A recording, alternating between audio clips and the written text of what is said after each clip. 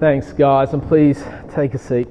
I want you to cast your minds back. We've been doing a bit of remembering today in all sorts of different ways. Cast your mind back. Was there a lesson you learnt as a child that's become very, very helpful as an adult? A lesson you've learnt as a child that's become very helpful as an adult. One that springs to mind for me is that chewing gum stays in your body for 7 years after you swallow it. As I was thinking about that this week, I realised that may well be something Mum said because she didn't want us chewing and swallowing chewing gum. I'm not sure it's actually scientific fact-based. However, if you have evidence to the contrary, I would love to know. What about, I had a friend once, we were walking around the town where I grew up in, and my friend said, "Do you know where we're going?" And I said, "I know this place like the back of my hand." You've heard that? And they said, "How many lines on the back of your hand?" And I learnt never to say that ever again. I don't have a clue how many lines are on the back of my hand. What about, this was a weird one. Mum, you know the good old days when you used earbuds to clean your ears? Like, I think you're not allowed to now for some ridiculous reason. Anyway, back in the good old days, Mum she would say you should never use an earbud on this ear, like the good side, on this ear. And about 2 years ago, it still doesn't make sense to me. After 40-something years, I still haven't been able to work it out. So I asked her. I said, "Mum, when we were kids, you said you can use your earbud this ear, but you can't use the good side, the unused side on your other ear. What is going on?" And she said, "I have no recollection of saying that." Shaped my entire adult life. And she said, maybe, because the whole time I thought maybe there's bad stuff in your ear that somehow gets transmitted through that little plastic thing to the other end. Confused me for years. The story we're looking at today, that Dale read before, is a whole bunch of, look what we did in the past, because it needs to shape our future to prepare us for the future. It needs to shape our present to prepare us for the future. So the story so far, for those of you that haven't been able to be here the last few weeks, Joshua has led the people out of the desert. They've come to the Jordan River. They've consecrated themselves and they've followed God into the river that stopped flowing, and they've walked through on dry ground to the promised land. They finally made it. They grabbed some stones to remember the event and how good God was. And then today we encounter chapter 5 of Joshua, which has 3 lessons about what their salvation meant to them. So what they got from God and how they were saved, and that relates directly to us. But it starts with, as Dale forewarned us about, thank you for that, it starts with circumcision. It's a bit culturally awkward, isn't it, to talk about that, especially in church. But we're going to have to put up with it today because the Bible started it, right? So Joshua made flint knives, knives of stone. They had access to metal, people. They had access. They made flint knives and circumcised the Israelites. Yeah. And of course, the big question is, why? Why on earth would you do that? Circumcision to the Jewish nation is about aligning their identity with each other and with God. It was something only they did. It was special to them. Thank goodness. In Genesis 17, if we go way back in their story, so if we go 1,000 years earlier in the story that we're looking at today, we discover how it all came to be. God speaks with a man called Abraham. You heard of Abraham? Abraham was called the father of all nations. And so God speaks with Abraham and offers him a deal that Abraham cannot refuse. And the deal is, if you obey me, you'll get the promised land. A land flowing in milk and honey that you can't possibly conceive of how good this will be if you obey me. And a sign of this agreement, this covenant, is to be circumcised. And so Abraham and all his family, all the men in his family, were circumcised. If you were circumcised, you belonged to the covenant agreement. If you weren't circumcised, you did not belong to the covenant agreement. Now, jump forward to Joshua. He's with the Israelites, and none of them are circumcised except Joshua. Because the circumcised men who were circumcised when they went into the desert died in the desert, along with this ritual of circumcision. They were people under Joshua at the Jordan River who had lost their identity in God. So as their first act on promised ground, God tells them to go and get circumcised because they are my people. Now, has anyone here been visited Cambodia? Oh, you should go. Just one, two of us. Did you enjoy it? Yeah, it's a great place. We flew in to Bangkok and we journeyed down to a place called Poi Phet. And Poi Phet is on the border between Cambodia and Thailand, and the Lonely Planet Guide calls Poi Phet the armpit of Cambodia. And you go there and you realise really quickly why it's called the armpit of Cambodia. And so you go through a long process of going through customs, and you go across the border. It's probably a kilometre of walking, and you come out the other side with your passport stamped and your bag on your back, and all of a sudden all the locals go, naive tourists. And you are swamped by people wanting your money and to carry your bag and to drive you here and to do all this stuff for you that makes you feel very uncomfortable. And as this is happening, and I'm like, oh gosh, what choice do we make? What decision do we make? How do we move forward? A friend of mine, Polito, who is a natural, like a local Cambodian, sees us and yells out, "Hey Ralph!" And he wanders over and he greets us and we hug him, and then he turns around and he says to everybody else, he says, "They're with me. They're my people." And all of a sudden, all the commotion about us being this sort of opportunity for them to get a lot of money, it all evaporated. And they all went back to their lives. Because he took us into his life and his household and his protection. We were with him now. When others saw us, they identified us as belonging to Polito. It was a wonderful spot to be in. That's what Paul is talking about when he writes about circumcision to Christians. Now, it wasn't required of Christians. And this is it speaks to the church of Colossus in Colossians 2. He says, "Your whole self, ruled by the flesh, was put off when you were circumcised by Christ, having been buried with him in baptism, in which you were also raised with him through your faith in the working of God, who raised him from the dead." Circumcision for Christians, for us today, it's not physical. How good's that? Can I get an amen? It's spiritual.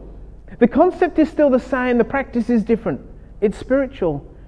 When we put our belief in Jesus and what Jesus has done for us, we take on a new identity because we belong to a new promise of God. We belong to the household of God. We belong to God now when we put our faith in God. So lesson 1 of salvation is God gives you a new identity. God did it for the Israelites. He does it for us today. He's in the business of new identities. Now, the enemy of that identity is ironically the way I want to live my life according to what I think is important, and who cares about what God thinks. That becomes the enemy of our new identity. And so we start living like that. We start rejecting the new identity we have in God, which is a lovely way of saying sin. The Bible talks a lot about sin, and sin is rejecting the identity we have with God. And you can insert your sin.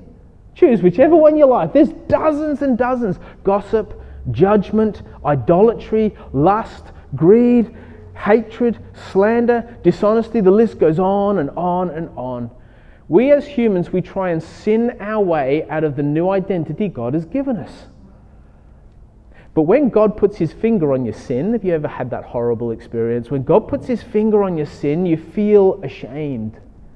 I wish that wasn't me. I don't want to be like that. I don't want to. Oh God, I want you, but you've pinned me. Now, just after the men with Joshua had been circumcised and they'd healed, we read these words. Verse 9 says, "Today I have rolled away the shame of Egypt from you." So the place has been called Gilgal to this day. So we feel ashamed. We feel shame when we know our sin. And yet God says to the Israelites, I've rolled the shame of that away. Now the idea of shame is born out of Genesis 3.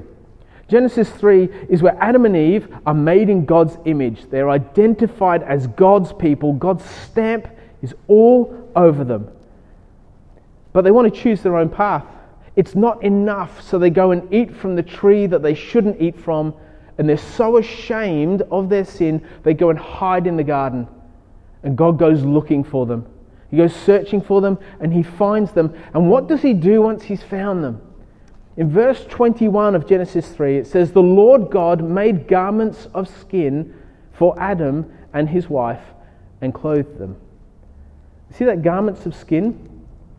An animal had to lose its life for those garments to be made available. You see, shame can only be dealt with by the shedding of blood. When we think of the Israelites and Joshua, their shame was taken away by the blood that would have come from circumcision. Their shame was replaced with a new identity. Adam and Eve's their identity that had fallen and was full of shame was then again replaced. They were brought back into the image of God by His grace and His goodness because He dealt with their shame. God was teaching them, your new identity does not hold the shame of your old self. I know Christians who struggle with this. But you don't understand what I did. I'm like, but you don't understand what God did. You're not those things. You're a new identity. And if you think you are, God wants to renew your identity again. You have come from death to life, which happened for them at Gilgal. It's important that Gilgal is named after this.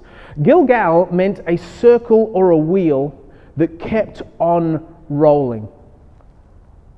Your shame has been rolled away from you by God, and it will continue to roll away and move further and further away from you. It's not yours anymore. Now, when I was learning to drive, I had an encounter with shame.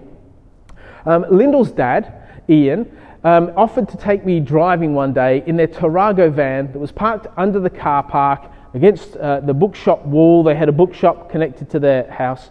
And we jumped in, and I said, and I'd driven an auto but never a manual. And I said, so what do I do? And he said, you just turn it on. And so I turned it on, but the car was in gear. Now, if you ever turn a car on when it's in gear, you get quite a shock because the car lurches forward. And at that very moment in time, the van was parked very close to the wall. And so me turning the car on literally threw the van through the wall. Isn't that right, Lyndall? I'm not making this up. I was so full of shame. I was like, oh. And then what was worse was every time I went round to see Lyndall, what did I see? The hole in the wall. I was like, no. I've never shared this story before either, by the way. So we're like opening up this morning. And I'm so shameful. Until Lyndall's dad fixed the wall. You see, I couldn't fix the wall. I wanted to fix the wall, but I wasn't able to. I did not have the skills to fix the wall. I just wanted the wall to be gone. Well, actually not gone, but to back there, how it should be. But only the owner of the wall could fix the wall. And when he paid the price for fixing the wall, my shame was gone. That's what Jesus does for us. John the Baptist, he's warming up the crowd for Jesus, and he's building up his introduction, and he sees Jesus, and he says, look, and he points to Jesus. He says, the Lamb of God who will take away the sin of the world. That's him. That's him. That's the guy. Now, John the Baptist was baptizing where? In the Jordan River. He was ushering people into a new identity of standing with God. And then he sees Jesus and he's saying, like, you know, your sin and your shame and your embarrassment and the rebellion in your heart and all the mistakes, that guy, Jesus, he's going to solve it all. He is the only one who has the power to take it away from you, to roll it away, to get it away from you. And you know how he's going to do it? You know how he's going to deal with your shame? By the spilling of blood. Whose blood? His own. His own. Jesus removes our shame by the spilling of his own blood. So lesson 1, God gives you a new identity. Lesson 2, God takes away your shame.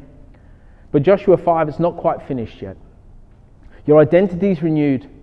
Your shame is removed. And on the evening of the 14th day of the month, while camped at Gilgal on the plains of Jericho, the Israelites celebrated Passover. Now, Passover is a fundamental pillar of Jewish faith. It comes out of the Exodus. 40 years before the Joshua story, 40 years is where it had its birth. And Moses is sent by God to go to Pharaoh and say, Pharaoh, I know you're the most powerful being in our known world, but you need to let God's people go. And Pharaoh said, absolutely, I thought you'd never ask. Please have all my slave force. Pharaoh said, pretty much over my dead body. And then God started to turn the temperature up and turn the pressure up on Pharaoh. And these plagues started to invade. And Pharaoh looked like he'd give in. And at the last moment, he stood his ground. And it escalated until the plague, the final plague, was that all the firstborns in the land, so not just children, but all the firstborns in the land of all your cattle and all your people and everything will find their end unless you are sheltered under the blood of the Lamb. Now Jesus, his nickname, if you like, what he was known as, was the Lamb of God, because his blood is what takes away our shame. It protects us. But the lambs back then were used as a way of sacrificing so that God's wrath would fall on the lamb, not on the person offering the sacrifice. So God is a holy God. Our sin requires the appeasement of that. And so when a sacrifice happens, instead of God's wrath landing on a person, it goes on the sacrifice. And that's how God chose to do it for a long time. And so when they had this lamb at Passover and they sacrificed it, it says in verse 7 of Exodus 12, then they are to take some of the blood and put it on the sides and the top of the door frames of the houses, so that this plague would pass over them. That's what was called the Passover meal. So they would be protected by the blood of the Lamb as this plague passed over them. And then they were to ceremonially eat the lamb. So after sacrificing the lamb, they pretty much chucked it on the barbie and they ate it. And there was a specific way they needed to cook it and eat it. But it came with a stance that you had to take on. And that was that God said, when you eat this Passover lamb, eat it with your cloak tucked into your belt, sandals on your feet, and a staff in your hand. That wasn't normal dining attire. You did that when you had to move, when you had to get going, when there was something you had to move toward. And that's the instructions that they're to eat this Passover meal with. You see, Passover was about moving forward under the protection of God, where God protects you from the present to embrace the future. Now, do we have any AFL fans amongst us? Anyone who loves the AFL? We're not going to go into whose team, because we all know the Western Bulldogs are the best. And the Suns are the second best. This afternoon I'm going to the Suns, and I've been teaching my boy, Hamish, how to understand footy, because we're going to Savo, and it dawned on me that he has no idea how the game works. So last week we've been teaching him how to play. And there's this manoeuvre in footy that you love to see. There's a few, but there's this one key manoeuvre where somebody has the ball. Here we go. There's a ball here. This wasn't planned. Someone has the ball. And, Jonty, jump up here. Yeah, we'll do real life enactment. Completely All right, Jonty's the opposition. So Jonty has to smash me with the ball and he will win the ball, right? Now, this will be fun. Aniela, jump up here.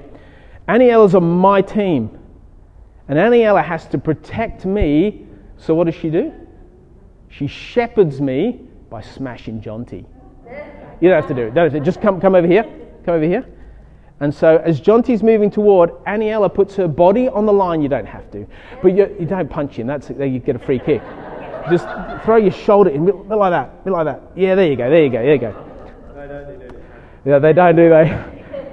And if Aniela does that effectively, she shepherds and I can go on and kick. Oh, that's a goal. It's a goal. Thanks, guys. Thanks. That's how a shepherd works. And it's a very exciting aspect of the game. But that's what Passover is. It's the shepherd. God absorbs, like Aniela, God absorbs the impact of the opposition, Jonty, so that I can move forward. So the Israelites, as they celebrated Passover, they were shepherded by God. He protected them so they could move on forward by taking the brunt of the plague that should have had them if it weren't for the protection of God. And then in Gilgal, 45 years later, at the Jordan, they celebrate Passover again.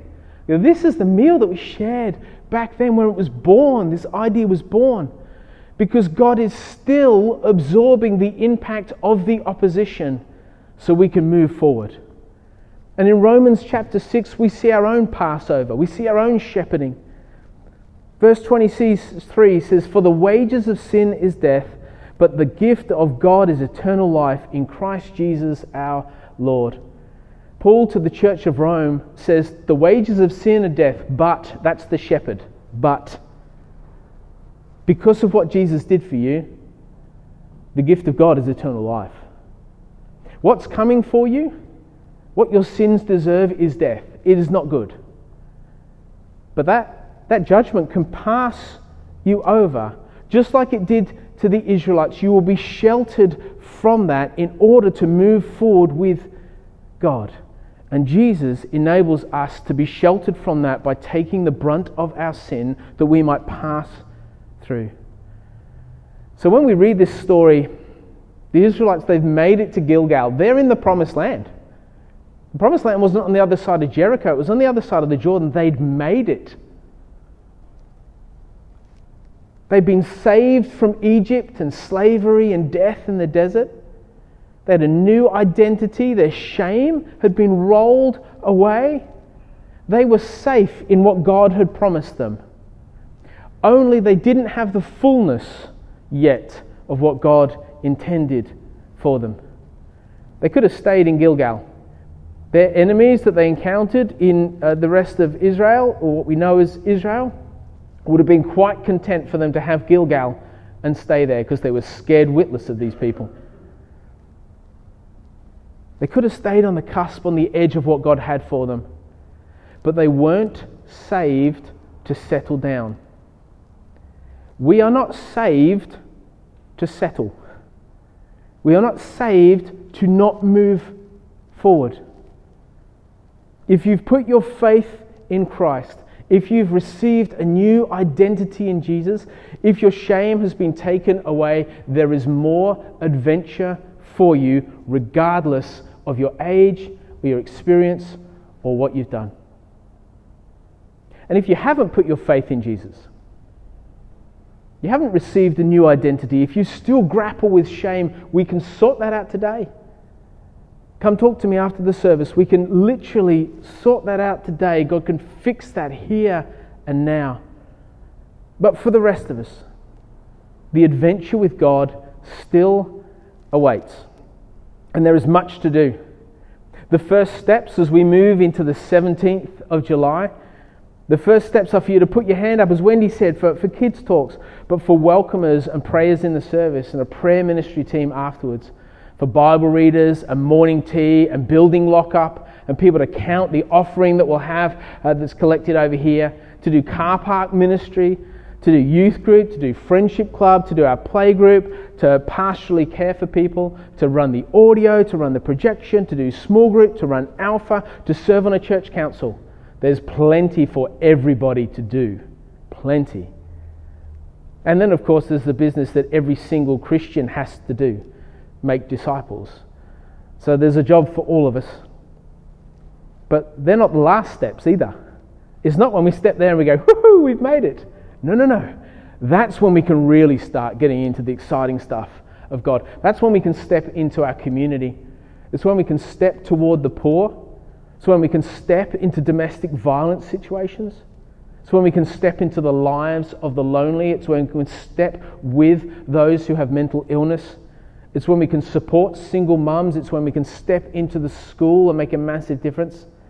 And after we do that, there will be another step. Because we go on an adventure with God. But the crossing of the Jordan, the amalgamation of two churches into one, it's where faith begins again for us. It's not the end of anything, and it's not actually the start. We carry who we are and what God has done into this new future. Because we are a chosen people. We are a royal priesthood. We are a holy nation. We are God's special possession, that we may declare the praises of Him who has called us out of darkness into wonderful, wonderful light. Let's pray. Lord, we are so grateful that you would save us. And Lord, I pray for those here this morning that have recognized that they are not saved. I pray you would write that today through the ministry of your Holy Spirit now. Through the imparting of your life to them, through the taking away of their sin, for the renewal of their identity, Lord. May they experience the saving grace of Christ right now, Lord. And Lord, may you continue to lead us. Give us enough courage and enough obedience to follow, to trek in your steps, to not only do things in this church, but to do significant things as a result of this church in our community. We are willing, Lord. We're not going to stay in Gilgal, as special as Gilgal is. And so we pray that you would stir our hearts into where we fit, into how we can contribute. You would carry us into this new chapter, we pray. And we ask this in your name.